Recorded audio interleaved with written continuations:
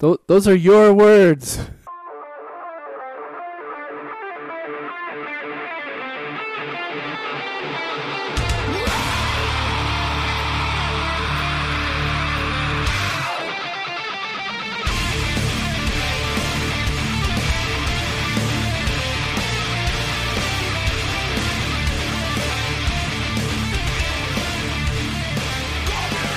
Today is Sunday, February 12th, 2017, and this is episode 183 of the Defensive Security Podcast. My name is Jerry Bell, and joining me tonight, as always, is Mr. Andrew Kellett. Hello, Jerry. How are you, sir? I'm very good. How are you? I'm good. I know we haven't talked lately, but somebody had to go bail Bob out of prison in Iran, so that's you true. weren't going to do it. Well, that's true. I've been very tied up protesting for the past 3 weeks. What currently are you protesting? System D. Oh. Yes. How's that working out? It's not going well. Not going my way so far. But I have confidence that Mr. Trump may produce an executive order to ban System D. To ban System D, to reinstate, to make Unix great again. Well, I don't know. You know, who was that big city that made a big splash of shifting from Windows to Linux for all their... Oh, I remember. I remember the story. I don't know who that was. Oh, I gotta find it. It was in Europe, wasn't it? Yeah, but they're planning to switch back. Oh, that's oh man, I gotta find it. Okay, as we're talking, I'll find it. Okay. So just a reminder before we get into our stories, the thoughts and opinions we express on the show are ours and do not represent those of our employer. Who is it? The city of Munich. Munich. In obviously in Germany. Let's see. Politicians at Open Source Champion Munich will next week vote on whether to abandon Linux and return to Windows by 2021. Wow. If city leaders back that proposition, it will be a notable U-turn by the council, which spent years migrating 15,000 staff from Windows to Linux. A custom version of the Ubuntu desktop OS. Oh, sorry, Limux. Windows to Limux, Limux. A custom version of the Ubuntu desktop OS. And completed the move in 2013. Fascinating. The use of the open source Thunderbird email client and LibreOffice suite across the console would be phased out in favor of using market standard products that offer the quote highest possible compatibility end quote with external and internal software. Sounds like they might be having some integration and compatibility issues. Yeah, I would imagine so. Well, there you go. That's how you get rid of System D. Go to Windows 10. Well, good point.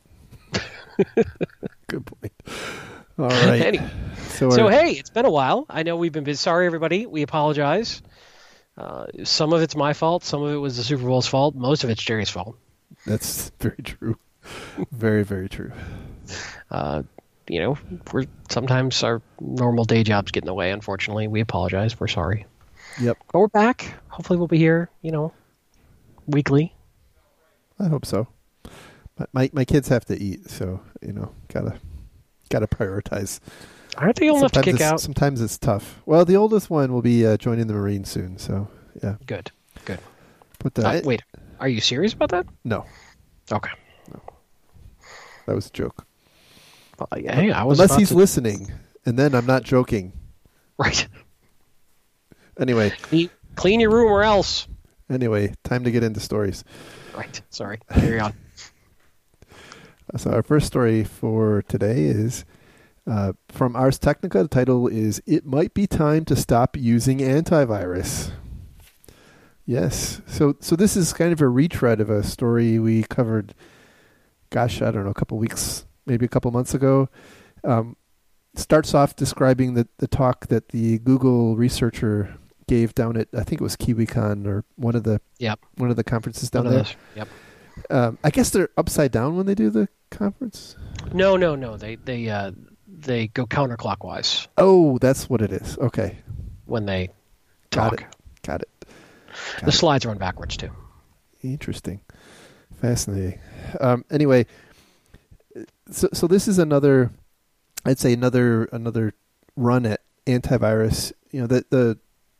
I'd say the the main critique of antivirus in this article is, again, that it increases the surface area of of a workstation or system running the antivirus engine. And if you look at in history, or especially recent history, there's been a bunch of really critical vulnerabilities in a couple of notable antivirus engines.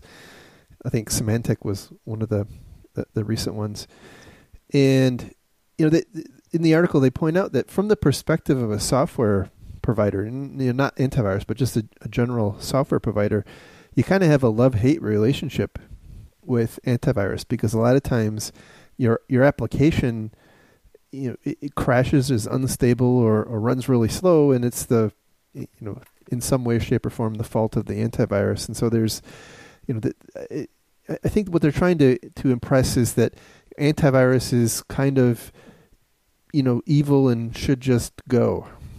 But and then they, at the end of the article, they talk about how we should really just be focusing on patching and patch your system, keep all your applications up to date, and it sounds really good, but I think it negates kind of the reality we live in, right?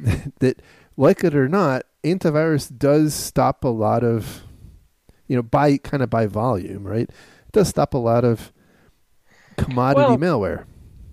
We like to live in the pocket cases when it comes to IT security, right? We like to go for the sexy nation-state attack, O-Day.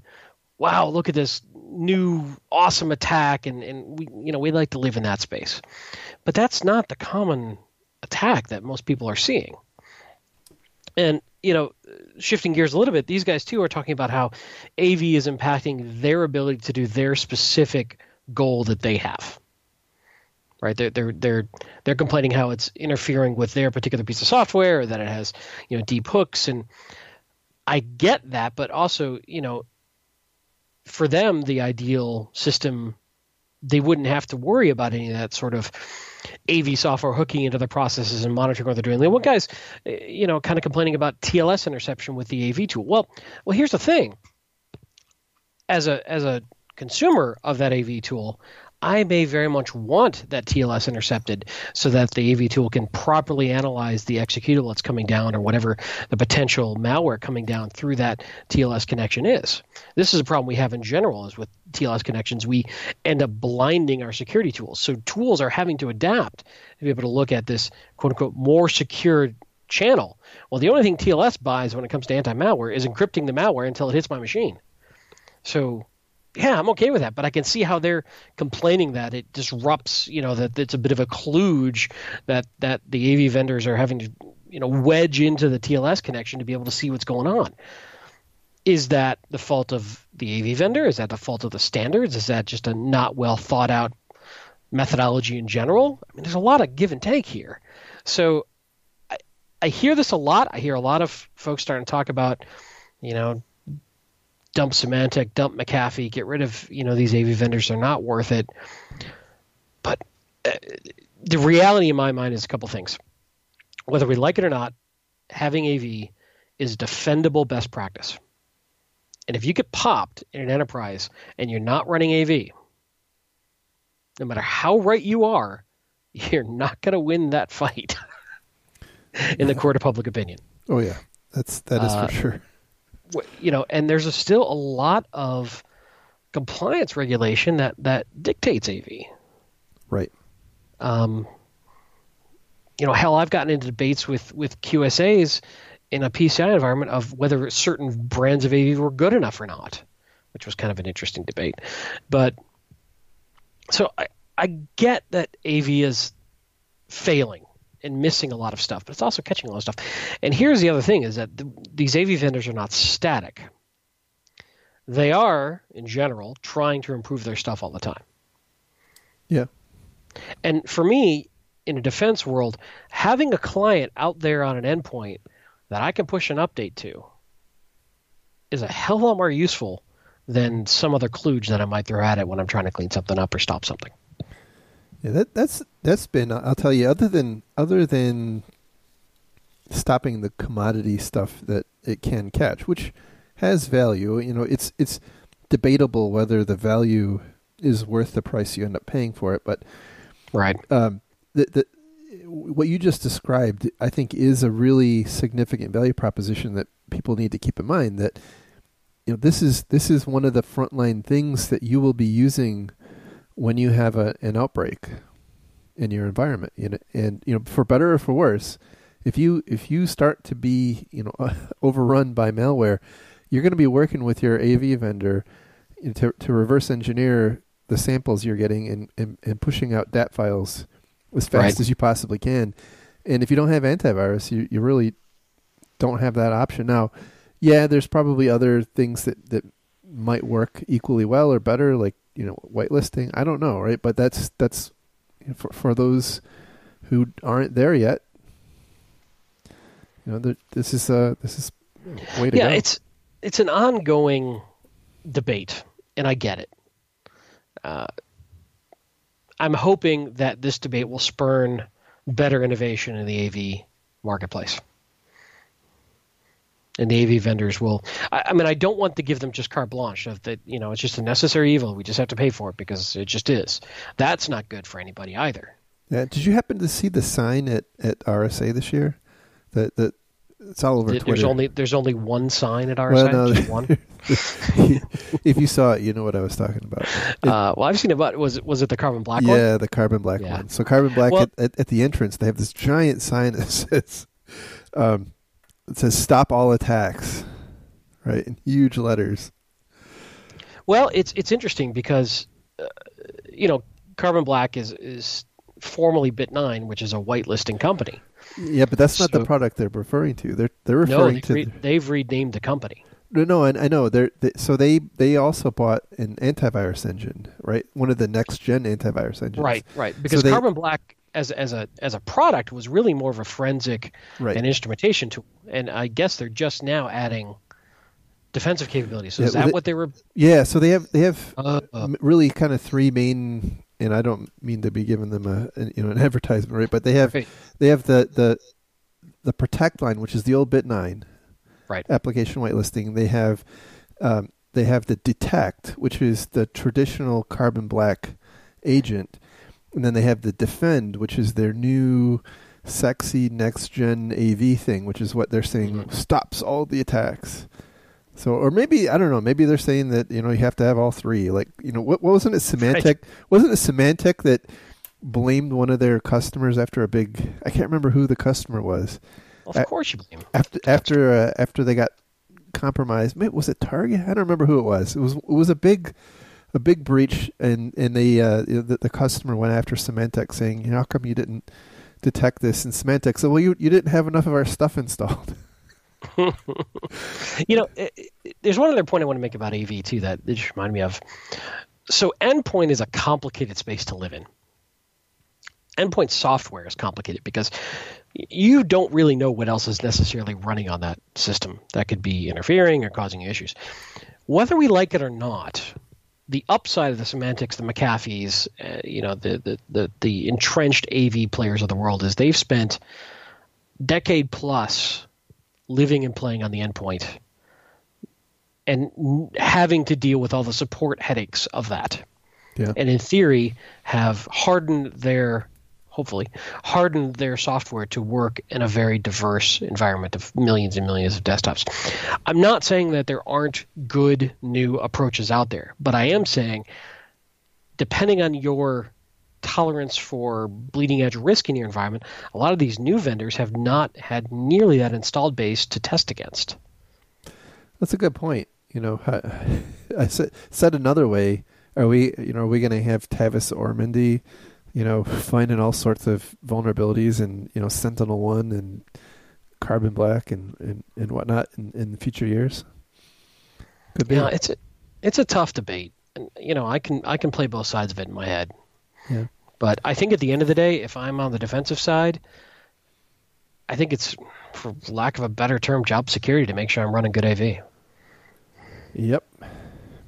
Can't discount the political aspect of the job. So yeah, it sucks, but there it is. All right. So moving on to our next story. This one comes from Dark Reading, and the title is 7 Tips for Getting Your Security Budget Approved. You won't believe tip number 9. That's true because there's only 7. So first one is to focus on data protection and not specific threats. I thought that was, a good idea. The idea is, you shouldn't when you approach management for for funding, you shouldn't be talking about stopping China or North Korea or Russia or Iran or the drug cartels or whatever, right? You should be talking about defending the specific data that you have from all threats, whether it's internal, insider threat or outsider. And that actually applies too as we shift more stuff to the cloud. Absolutely. Yep. Yeah. Next recommendation is to be specific about staffing, and by that they mean you need to be clear why, when you're asking for additional staffing, why they're needed. And I would say, just based on personal experience, that's not enough. You need to be able to articulate what the alternatives are, right? So if you say that you have this critical need for additional staffing, you need to be prepared to say, okay, here are some options. Option A is we bring on some additional talent. Option B is we divest some of the stuff we're currently doing, and the impact of doing that is X, Y, and Z, and maybe have a couple of different flavors of that, because it's not a given that you're going to get it, and if it's super important, you may have to reprioritize. Yeah, it's a good point. I mean, one thing I've seen over and over again is that a lot of companies will buy shiny, blinky boxes, but not necessarily have enough staff on hand to run them well and develop tool mastery to actually get the value out of them. So yeah, if you're overtasking your resources and you're not understanding what it's going to take, then you're really not getting the value out of that tool. Yeah, exactly. All right, so next item or next recommendation is to make problems relatable to business. And so they give an example about, rather than talking about an alert of anomalous activity on the network, you should describe that, Joe normally accesses 5 to 10 records a day, but yesterday he accessed 50,000 records. And so that's kind of an odd scenario that people can really relate to. I think that works to an extent, but I'll be candid. There are some areas that are difficult to convey in that kind of concise language. But it doesn't make sense that wherever you can, you want to make it very clear what the business impact of whatever you're trying to communicate is. And kind of back to what I was mentioning before.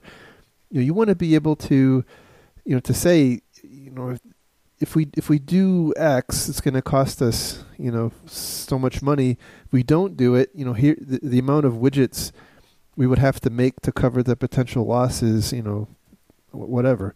So right. So that it's really very very tangible, and that's, I think, how business leaders really often think about things.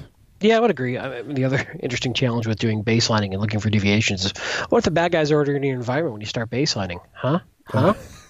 That's a good point. Not that you still shouldn't do it, but that always makes me chuckle. Next item was know where your data is.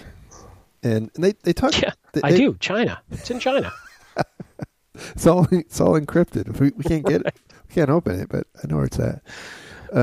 They say to think about data like money, and if you think about it in those terms, you would want to make sure that access to the money was limited and that it was monitored by cameras.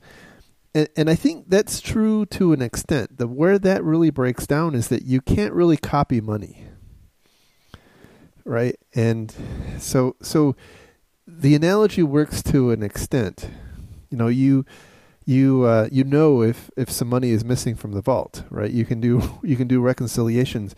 You really can't do that with data. You can't tell that that there's 1,000 copies of your customer file floating around right. your company. So that, again, that kind of breaks down. It is important for you to know where your data is, but I'm not entirely sure. This is a perfect example of trying to manage access to your data, coming into conflict with people needing to get their jobs done. And so let's say you have a really controlled, clean environment where people access data and need to work on it, and then maybe it's, I don't know, let's say it's health patient records. And again, I'm not a HIP expert. I'm just saying in general.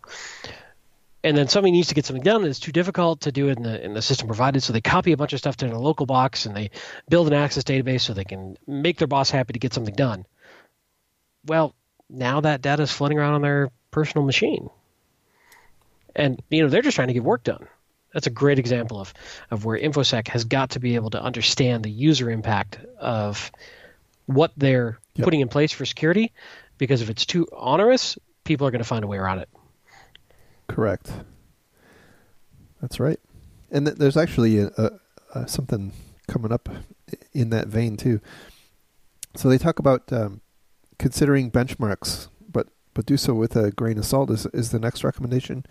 So they point out that most companies like to know where they're spending at relative to their competition, right? Because they don't want to spend more, and if you spend less and something bad happens, that's not a good look. But they go on to point out that it's not necessarily a great way to think about things, because what if they're doing it wrong? What if your competition is not doing it well? And so that I think that's a big challenge. And I do know that benchmarking is a huge thing in the IT department of many companies. They did bring up the point about maybe a better way to benchmark is not against your competitors, but against like a pen test. So if you have a pen test, and you get completely compromised, that you need to do more. Well, the other thing I'd say about this is that I struggle with this spend quality amongst a given segment or vertical. Because you could have two companies spend the exact same money and be incredibly different in their effectiveness of that spend, based on how they implement, the culture of the company, the quality of the talent they have on staff. There's a lot more than just what you spend. Well, yeah, and how IT heavy they are. What kind of are they Linux, or are they Windows, or are they mainframe, or are they SAP, or are they Microsoft Dynamics? There's a huge variance. So I don't really think that benchmarking is a great way to go about it, but it is very common. And I think, again, one of the reasons that just having talked to lawyers in the past, right? One of the things that's always been impressed on me is you don't want to be the outlier, right? If you're way higher, right, you're probably not going to keep your position, right? But if you're much lower and something bad happens, the management of your company is going to feel like they're exposed because they're not investing to a commercially reasonable extent. So, yeah, you want to be in the middle of that bell curve. Exactly. Yep. So next one is to do not sell based on fear. So don't rely on FUD. And that kind of goes back to one of the items they mentioned previously. Focusing on protection rather than specific threats. The idea here is you should not go in and say, oh my God, China is knocking on our door, or we're only days away from the next big crypto locker event. And one of the reasons they point out that you don't want to do this, and I hadn't really thought about this in this particular light, is it's likely that bad scenario won't happen, and if you've run around banging the pots and pans and it doesn't happen, you kind of look dull, and you lose some credibility. Yeah, on the flip side of that, it drives me a little crazy. Results of pen tests seem to work with executives. It's visceral to them. Now, you would hope that you could have the conversation and say, look, we understand this is a weakness. This is what's likely to happen. But when they see it actually happen from a pen test or an attack simulation, that can't argue. Unfortunately, right. It's interesting. I guess for those of us who've been in the industry, I sometimes look at pen test as we knew all that. You just exercised what we already knew. But it seems to be a way to get executives to understand, for good or ill. Well, I think it's a more, right or wrong. I think pen tests are a flavor of selling based on fear. Yeah, right? But it's very tangible, right? So you're not relying on some hypothetical event. You can actually show them a report of what actually did happen, and so I think from that perspective, maybe it's the best of both worlds. So the last recommendation they had was to emphasize security as a business enabler, and this one had to make the list, right? Of course.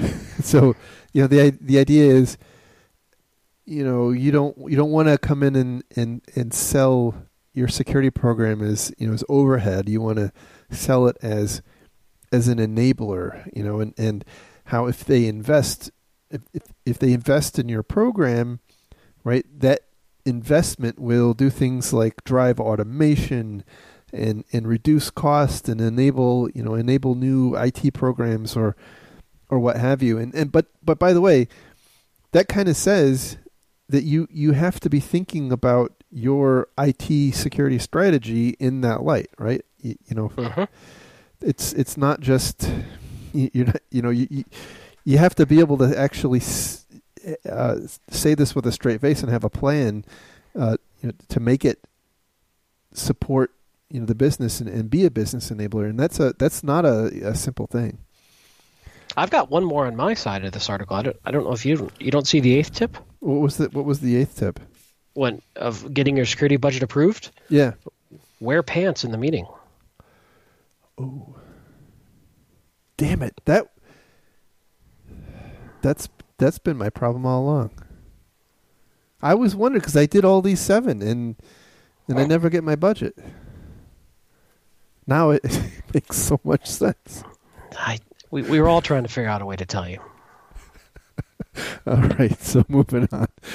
This next one is this is pretty cool. This comes from the Australian Signals Directorate, and I think we've talked about some of their stuff in the years ago.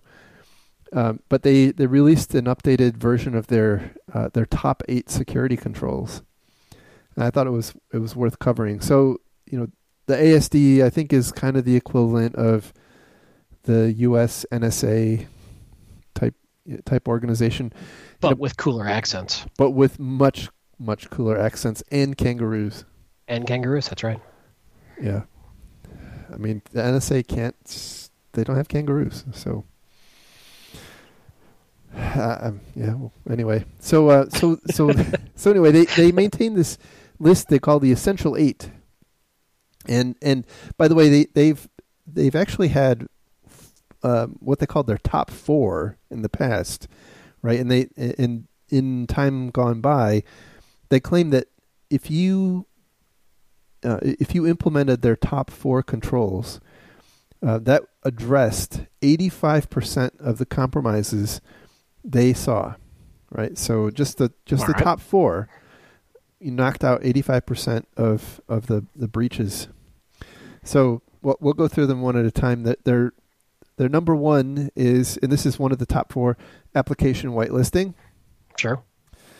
Agreed. Number 2, also in top 4, is patch your applications.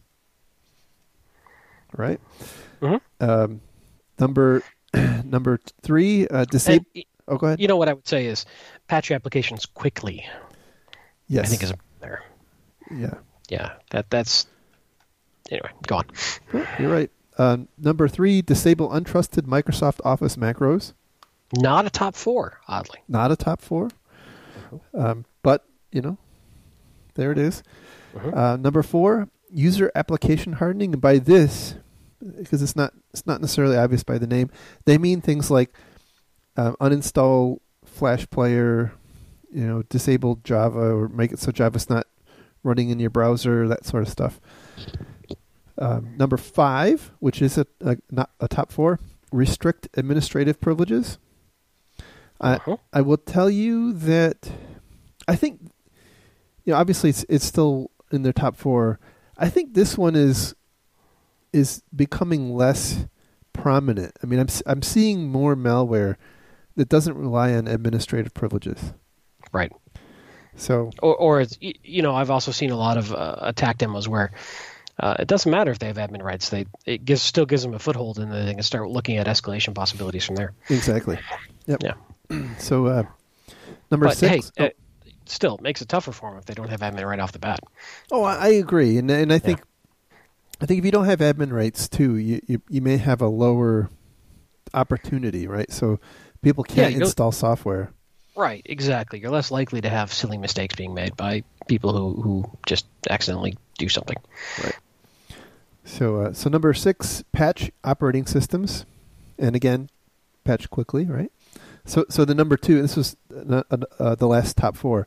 So this is the number 2 was patch your applications, right? And this is patch your operating systems.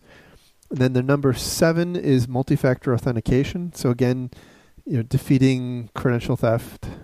And then number 8 is daily backup of important data. And boy, that number 8 is becoming really important these days. So to break it down, just because it was a lot, the top 4 are application whitelisting, patch your applications, patch your operating systems, and restrict admin privileges. Right. And then the other 4 that are taken to the next step is disable untrusted Microsoft Office macros, user application hardening, multi-factor auth, and daily backup of important data. Yep.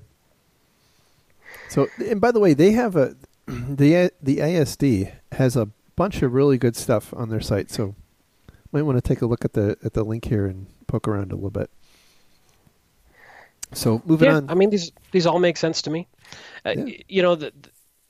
Fundamentally, all these are a factor of having enough automation in your system, the right tools and people, and the capability of doing this stuff. Disabling, taking away admin rights, great, but that's going to put a load on your help desk. Application whitelisting, awesome, but you've got to have the right tools and know what you're doing with it. You can really shoot yourself in the foot. Right. So these are all great ideas, but they're not resource free, and that is the key. Correct. But I often hear, the converse is that if you don't do this stuff, you would expect there to be a higher, so if you don't have these things in place, presumably people are becoming infected at a higher rate. And so that right. means you're incurring more downtime on the part of the employee who got infected. There's possibly forensic work and, on and on and on. So I think the argument is that potentially, even though these things are pretty onerous and expensive, in the end, hopefully it comes out, you come out ahead. Yeah, well, that's that whole. You have to gather. If you're going to prove the ROI, it's interesting because you almost have to have a control set of another company just like yours without the controls in place. Right. Right. Or, go a year without them and then look at your costs, then implement them and look at your costs. But, of course, the attack thresholds and the environment is changing all the time, too. So it's one of those really difficult to articulate and prove the ROI, but we all intuitively think it's there. Right. Yep. Well, when you get breached, it doesn't really matter. It's true. So moving on to our next story. This one comes from CSO, and the title is How to Secure Active Directory. And, one of your favorite topics. I am for those who are not familiar, right? I'm a ardent critic of Active Directory. And the reason is, by the way, that I've worked on a lot of breaches, and on kind of clean up on IL6 type, where it's they've been really bad. And I will tell you, with almost no exceptions, every single one of these, the really bad breaches I've seen involved Active Directory. And Active Directory, by the way, isn't like, it's not the entry, there's nothing intrinsically bad about Active Directory. It's not like people are breaking in through Active Directory. It's that Active Directory is this thing that, binds all of your devices together, and any one of those devices getting compromised, which, the more devices you have, the more likely that is to happen, is now a potential risk. And once that happens, by the way, once your Active Directory is compromised, there's really no option. You have to burn it to the ground and start over. Let me play devil's advocate for a moment. Okay. The upside of Active Directory is that I've got much better centralized configuration and control over my environment. Absolutely. So I can push out things like security settings and GPOs and manage passwords centrally and all these things that are best practices that I couldn't do if I didn't have that central point of automation and management and control. Can it be used against us? Absolutely. But net used properly, I think it's a benefit over a drawback. Because I've seen environments where I've got a bunch of servers that are not connected to AD that are off, not getting patched and not being managed and not in asset databases because they're not in AD. And I think that's even more dangerous. Yeah. I see what you're saying. The problem is, again, it comes down to if it's properly managed, right? But, so the question is, how many times have we seen a breach not happen because AD helped? Well, you don't know that, right? You're the first responder to a bunch of car accidents, right? So you're like, man, cars suck. or yeah. As these seatbelts caused all these contusions to their chest. Well, yeah, but no, it's a fair point. I don't know. I think it comes back to it's a tool that can be used for good or evil, depending on how we run it properly, right? If we run it properly. Yeah. So let's go through these recommendations they have here. So the first one is to assume breach, and they point out that according to some studies that they don't reference, between 2 and 7% of workstations in an organization have malware at any given point in time. That actually seems low to me, to be honest. Yeah, I suppose it depends on what your definition of malware is. Exactly. I was just going to say that. Yeah. Yep.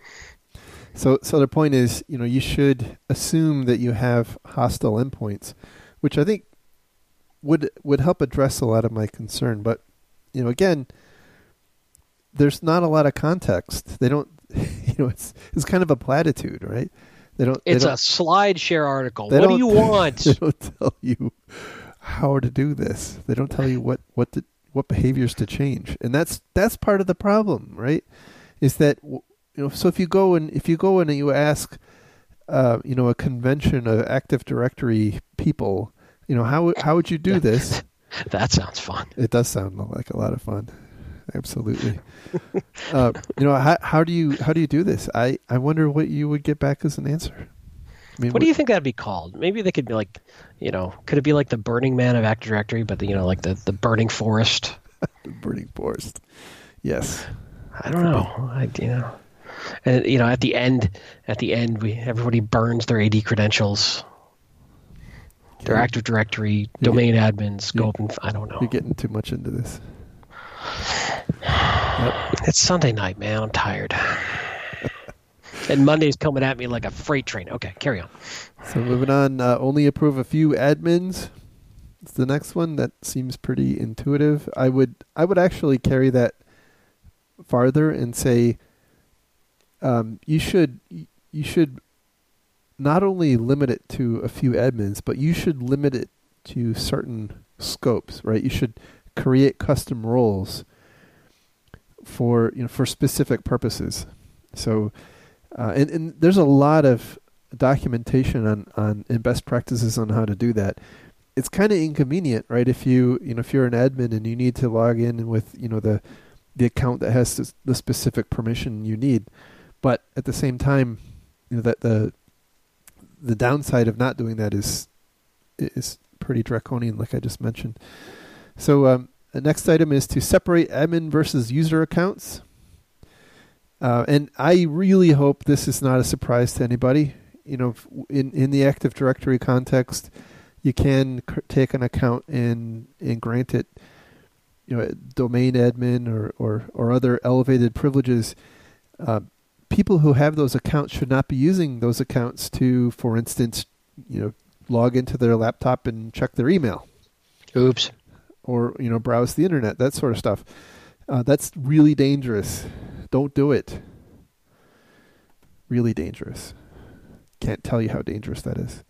Whitelist admin workstations. So basically they're talking about designating some either virtual or physical workstations and saying these are the only workstations that are authorized to perform administrative functions on the domain, and you can enforce that with through Active Directory and also through firewall settings.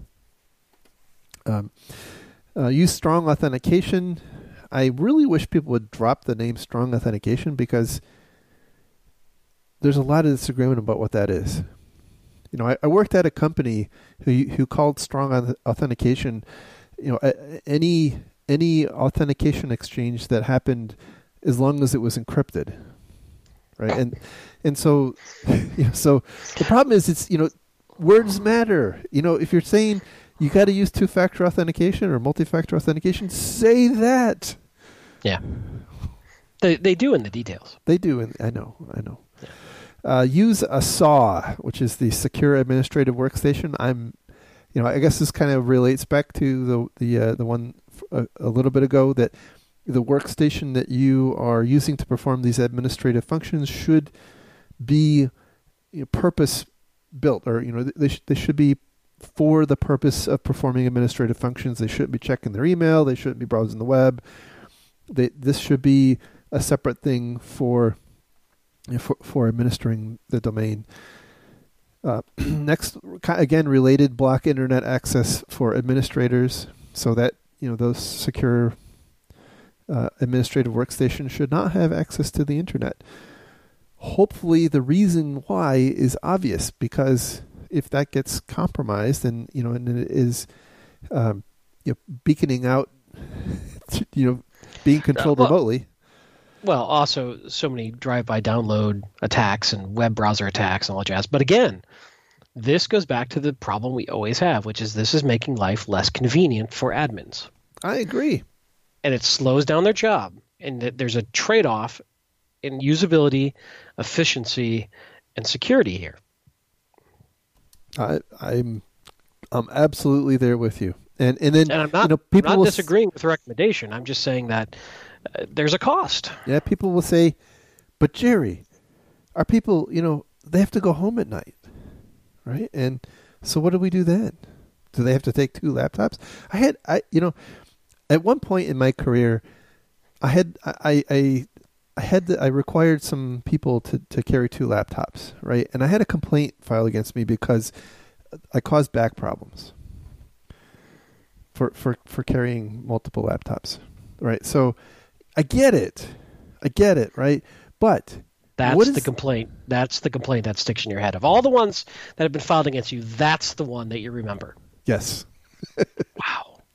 I'm just not talking about the other ones. All right, that's carry all. on. So anyway, I'm sympathetic to the point, but again, the downside is horrific, and it's one of those deals where you don't really understand how bad it is until you have to completely burn down your Active Directory and start over.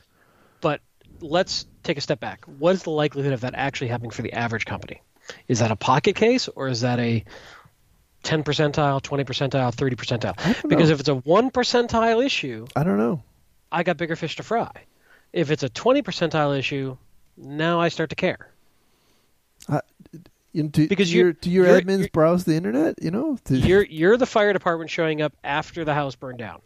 So all houses must burn down. Well, there's a lot that aren't burning down. Yeah, I hear you. I hear you. Well, and I'm not saying you're wrong. I'm just saying you might not be right. So what are you saying? I'm saying I don't know. I'm saying I'm trying to figure out. So let's think about it a different way. How likely is it that someone, the average employee, gets infected? Right. We already saw that it was, 2 to 5%, and we said that seemed low. right? Depending on what they get compromised with, sure. Is there anything unique about administrators? In No, some ways, to be yeah, I mean, it's bad form. Don't get me wrong. But man, it happens a lot. I know. Well, and it depends on what we're talking about administrating, right? If we're talking about domain admin, big boy administrators, yeah, okay. But a lot of folks have local admin rights on their box. Yeah, I'm talking. Well, I'm mostly talking about domain admins, right? We're not talking about local admins. We're talking about people who have administrative rights on the domain. Yeah, fair enough. And there shouldn't be a ton of these people either, by the way. Right. But convenience trumps security often. It does. It does. Yeah, I agree. All right, next item is to safeguard against Active Directory attack tools. There's a bunch of them. You can find them on GitHub and other places. You should know how to detect them. My dog is howling next to me. That's awesome. Next is to restore from a clean slate. Yep, this is what I've been saying. If your Active Directory gets compromised, or any of your domain controllers gets compromised, burn it down, start over. And by the way, they don't say it here, that includes the endpoints too. Sorry. It sucks. True. And by the way, people live in denial until they call Microsoft up. And then they hear it from Microsoft. And I bet very few companies actually do it. I think you're right. That's playing with fire too, by the way. There is a million and one ways to establish persistence. All right, next one is to build an isolated admin enclave. And this is again going back to the same deal where accounts and systems that have administrative rights need to be segregated from the normal population. They should be on separate networks. Should be in separate groups. They should be completely separate and isolated, not commingled, so that you don't have some of the problems we talked about. True.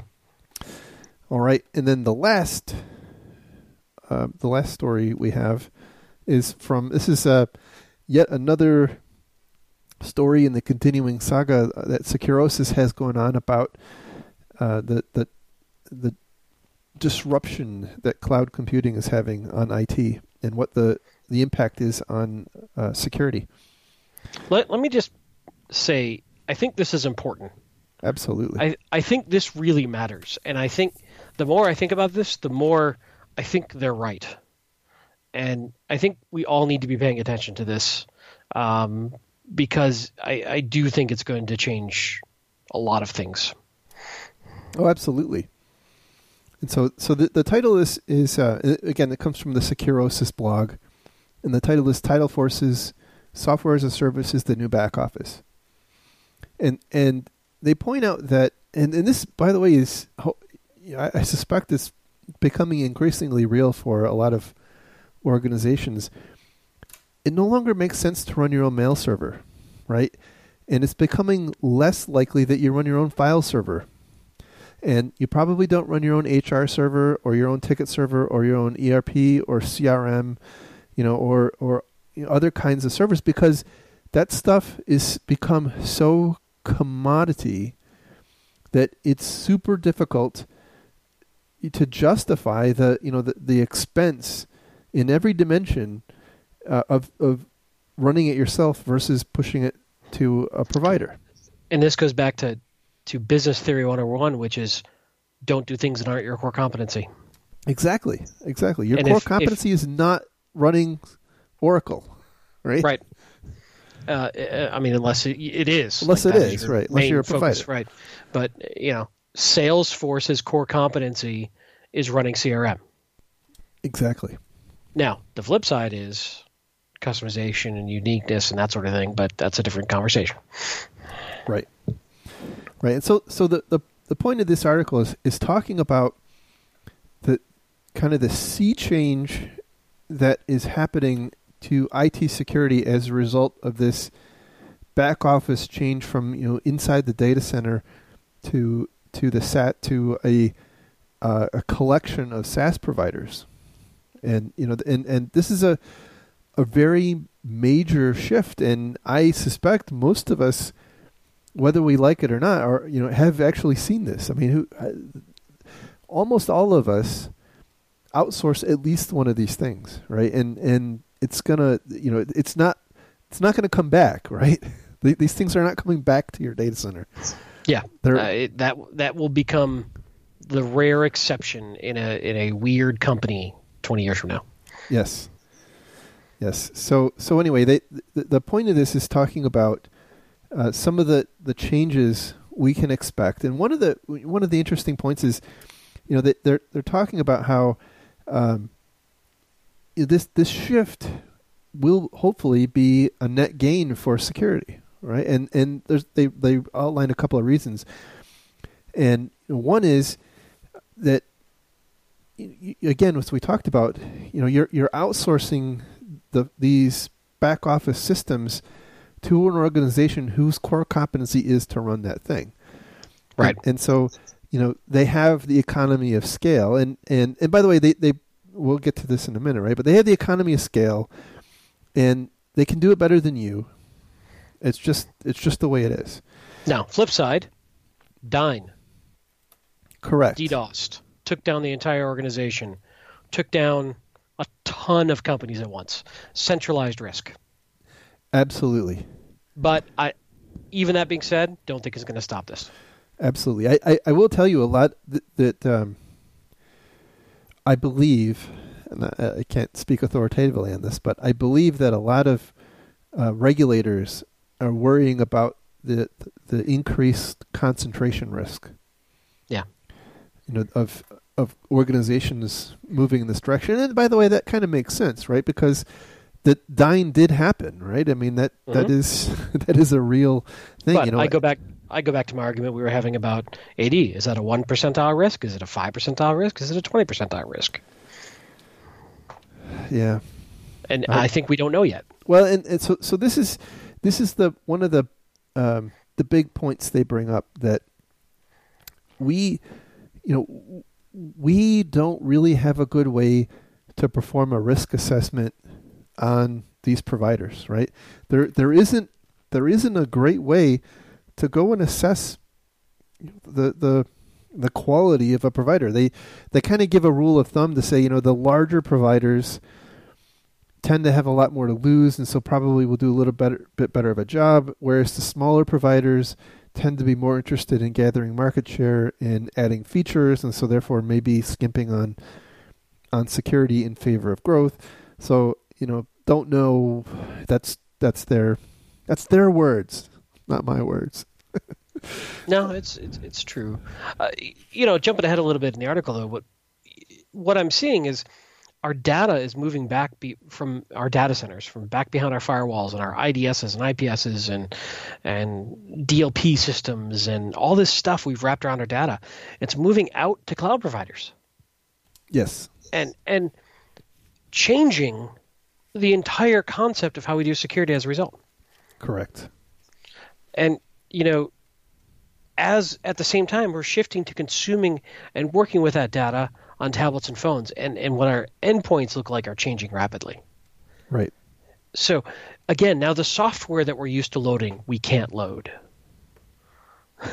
So not everything, but a good chunk of what we have learned to do to defend our data is no longer relevant in this new world. Right. At least not in the frame of context, in the mode they are today.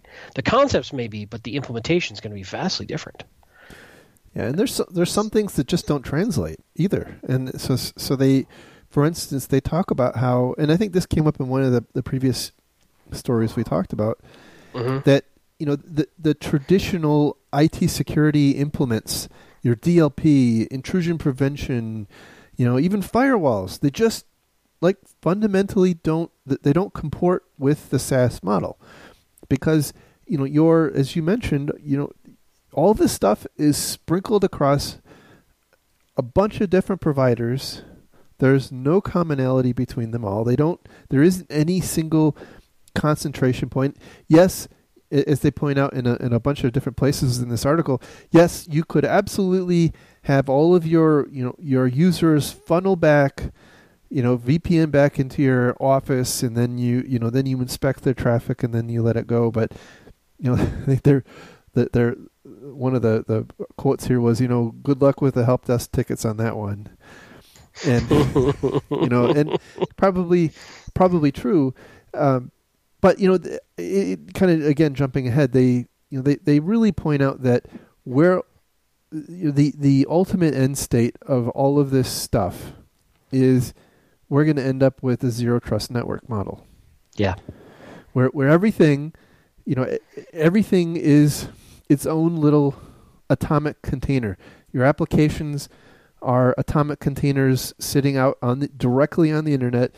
Your workstations, the people who come to your office basically plug in to the wall, get on the Wi-Fi, and they're on the internet. Like, there's no local infrastructure. I mean, maybe there's a DHCP server or something, right? But there's no local infrastructure there. It's all in the cloud, or it's all SaaSified.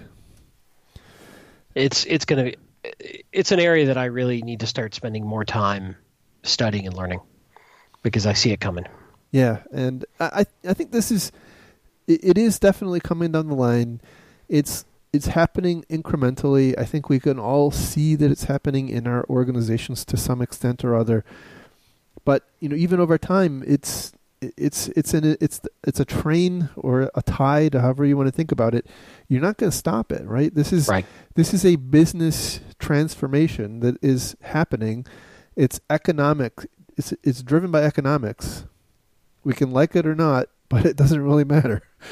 If we're not on the bus, we're going to be left behind. So, anyway, I think that's why I wanted to really hammer on this. That here is our opportunity to get ahead of things. So, anyway, but again, not all is bad, right? Not everything is bad about this. They point out it could be great. It could take a lot of load off us in certain areas, but you can't just throw a firewall in front of a cloud provider.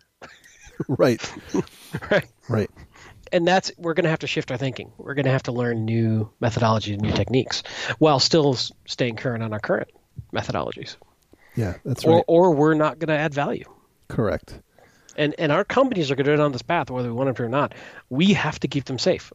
They're going to go there. We've got to keep them safe.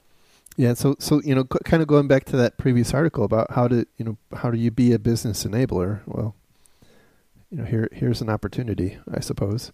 And the tough part is there's a lot of folks out there, pimping their solution to these issues, and I don't know who's good and who isn't right now. Well, they talk a little bit about this, that they're kind of the de facto thing right now, or the cloud access security brokers. Yeah. And it's an emerging thing, although they've been around for a while, right? The problem is that there's not a big harmonization between the capabilities of those and the capabilities in particular of the SaaS providers, and they really point out that if you are going down the road of wanting to use something like a cloud access, a CASB, you need to make sure that your providers support that. They have the right APIs exposed, that they can support it and whatnot. So that's really, again, from a security perspective, these are the kinds of things where we can add value. We need to understand the big picture and how these things fit together, and how do we determine if one provider is better than another. So I think these are the things that are incumbent on us to learn about as we're making this transition. So, great article. I don't think this is the last in the series. We'll keep talking about them as they come up. But all I can say is, if you're not already in the boat on this, you really need to start paying attention. I would agree. And it's rare that we're that authoritative, but I think this is pretty clear what's coming. Yeah. Anyway, so that is it for tonight. Hopefully we'll be back next week. Can't promise it, but damn it, I'm going to try. Again, thank you to all of our Patreon donors. Can't say thank you enough. If you want to find links to the stories we talked about today, go to our website at www.defensivesecurity.org. If you want to follow the show on Twitter, it's at DefensiveSec. You can follow Mr. Callett and his fine antics on Twitter at Lerg. That's L-E-R-G, for those of you who don't know. And me on Malicious Link. By the way, Jerry has over 10,000 followers, and I have over 3,000, and he reminds me of this on a daily basis. I'm not begging for followers here. I'm just saying it hurts. That's true. I taunt him. Like, every couple hours, I'll send him a text message. I'm sure this has nothing to do with the fact that he posts far more interesting things than I do, but it still hurts. Anyway, thanks a lot, everyone, and we will talk again soon. Have a great week, everybody. Bye-bye. Bye.